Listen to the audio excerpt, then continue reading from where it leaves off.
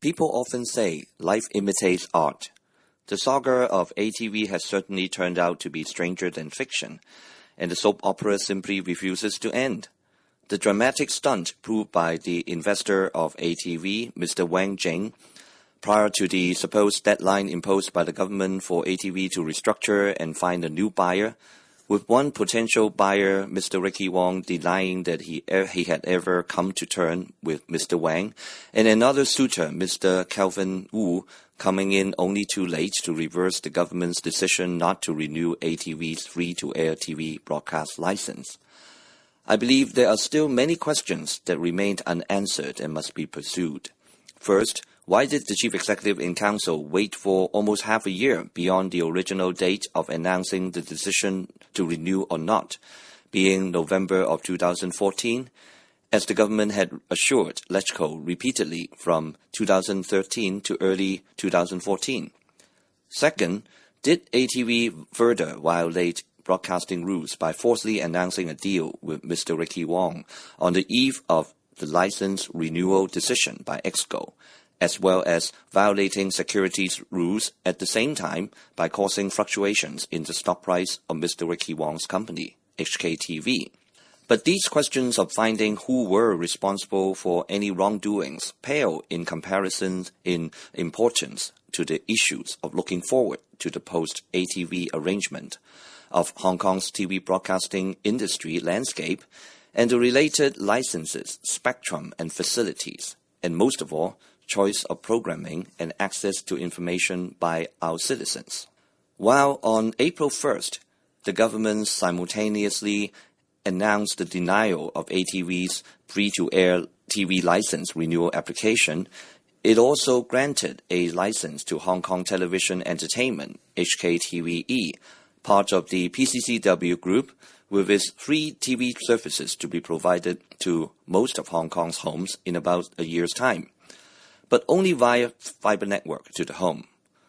While the government may want to cause an illusion that HKTVE can be a replacement for ATV, in fact it is not only because ATV may cease to be able to provide services before its license expiration on April 1st, 2016, HKTVE can in reality only provide free digital TV services to the homes and premises reached by its network, being 65% of Hong Kong's household in the first year, to only 80% in even the 6 years. This is clearly a far cry from ATV's 100% free-to-air coverage. And what about the approximately 20% of our household that are still only able to receive analog signals, using older TV sets and without digital terrestrial television decoders? The government says our public broadcasting station, RTHK, will take up the slack from the time ATV's broadcasting ends to 2020, when our analog TV services will be switched off. The problem is RTHK, according to its management and staff, are totally unprepared and under-equipped to provide analog TV services, and indeed understaffed and underfinanced even in its current state in providing its present free digital TV channels. And RTHK would not be able to provide entertainment programs and, more importantly, newscast programs at the same level with a commercial station, like even a very weak ATV.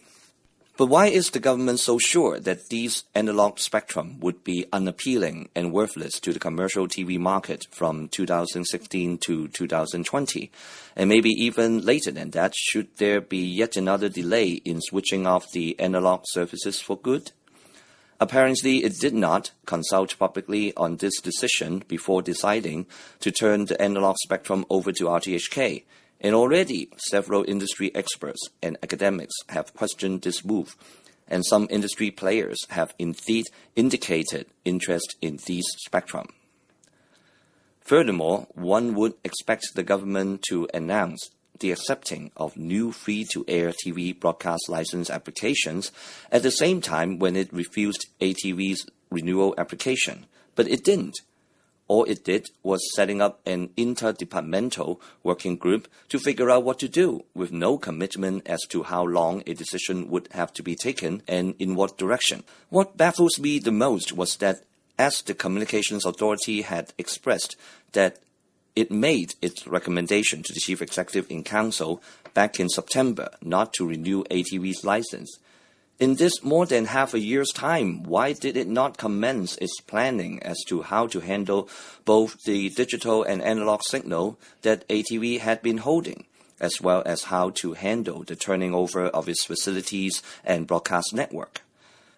Was the Communications Authority too accustomed to our Chief Executive making his one-man's decision and overturning the CA's decision, as he did when denying HKTV's free TV broadcast license application? So it was a big surprise to the CA when the Chief Executive indeed agreed not to renew ATV's license this time? No matter what, there are still 100 ways to handle a right decision in the wrong way, and the ATV saga is demonstrating to us exactly how. While the termination of a free TV broadcast license in Hong Kong is something that has never happened before, there's no excuse not to be well prepared and to give the industry and public a clear message about what will happen next. Now we have none of that. What we have now is an uncertainty as to how and when the digital spectrum ATV host will be open for application, and a dubious decision to abruptly turn over the analog spectrum to an apparently unwilling and definitely unprepared RTHK without consulting the industry and the public, leaving the future of Hong Kong's television industry development already very behind in the region for an advanced city like us in further limbo. What is certain is that our 7 million television viewers will have less choice in the coming years of programming, surely in quantity and likely in quality too, as there will be less competition. Even advertisers are facing an unknown and potentially lengthy period of a choice of only one station to advertise on free-to-air TV broadcast service. So why did it end up like this? More than a decade ago, when the government announced that it will open up the free TV market, we were expecting more competition, more choices, and better utilizations of our facilities and resources, including our spectrum and fiber networks, to elevate the creative sector as a whole. But the government, and in particular this administration, abruptly changed the course of this development by overturning these policies, first by not granting a license to the most eager content developer of all potential players, HKTV, and then by prolonging an eventually inevitable decision not to renew the license of a troubled ATV that is beyond any rescue.